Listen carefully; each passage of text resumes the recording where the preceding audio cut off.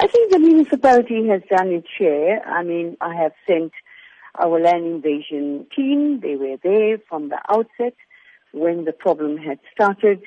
And I have even sent my Metro Police officers. They've been there 24 hours. Patrols are taking place.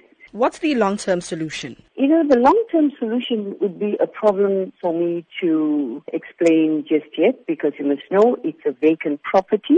And yes, of course, it belongs to municipality. I have emailed housing to find out what are their plans for the vacant property.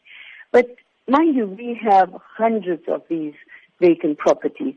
I can't just now take this particular property and just say that we've got plans. It takes time, to work on it. We know that you have intervened in other areas, but some residents feel that this Chatsworth land invasion issue is not being given the priority or urgency it deserves. How do you respond to this? I have come onto this just lately because this committee I am heading this committee for the last, I would say, 4 months. The new dispensation, the new councillors. I really don't know what's really got on previously in this area. I'm trying my best. Land invasion comes under me, but we've got strict regulations as well that, one cannot do anything out of law. But so far, we are on track with removing any person who's pitching up boards there. They have to be vigilant. Once a house is built, a shack is built, it's going to be very difficult to remove them. So I just want residents to be vigilant. Now, if incidents like this do flare up again, what's the procedure that residents should follow? Firstly, I think the residents should just be vigilant and don't take up arms on their own. It's going to be dangerous. They have our phone numbers, contact details, and land invasion will be there in no time. My Metro Police officers will be there.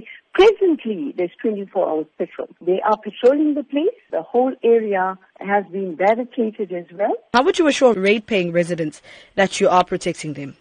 Well, they have seen it, and they have written to me. And I think we have been there at the beck and call. So the only thing I would like them not to do, because they are getting some intimidation from, these people, and there's also some provocation and racial comments I have heard by the invaders. I just want our neighbors on the side not to get involved. Please do not take any form of action on your own. It can be dangerous. Just call us and we will be there.